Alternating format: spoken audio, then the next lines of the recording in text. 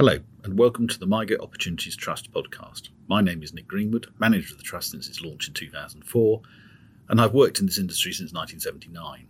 In the following episodes, I'll be taking you through the investment trust, what it does, how we select our investments, what they are, and some of the past successes and missteps that we've experienced over the years.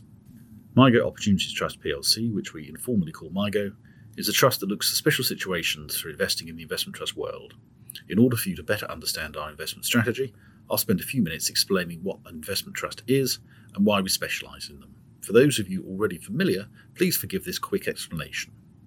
The easiest way to think about an investment trust is to call it an investment company. Unlike open-ended funds known as OICs or unit trusts, an investment trust is structured as its own company.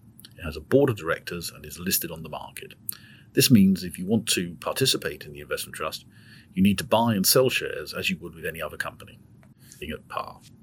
Because the price of these shares is decided in part by the supply and demand in the stock market, this can mean that the price may be a very different value to that of the underlying investment portfolio.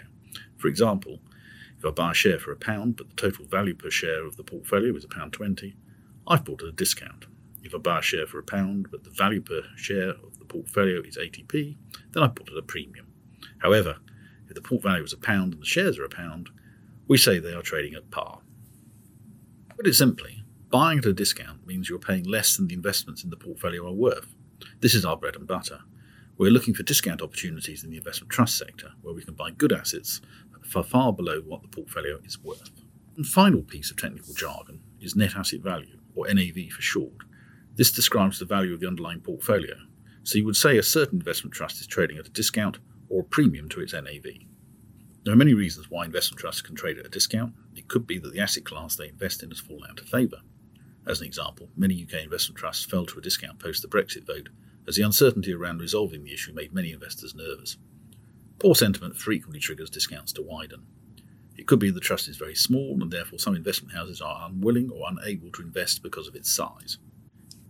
This combination can make for some pretty powerful performance in comparison to just investing in something that is trading at NAV.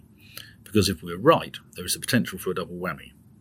We're also looking for a catalyst to change the fact that the trust is trading at a discount. There are some trusts which perpetually trade at a wide discount, and shareholders do not experience the benefit of this changing.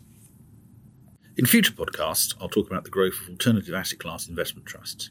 These are trusts investing in assets that are not equities, such as property, infrastructure, or in recent years, more esoteric asset classes such as song royalties or battery storage. For now, all I will say is that how you value and the frequency which we value the underlying assets in these trusts is very different to equities, and therefore we can find some interesting discount opportunities in this area of the market. Thanks very much for listening. Next time I'll be covering our investment process. Meanwhile, if you'd like to learn more about the trust, please visit the website www.migoplc.com.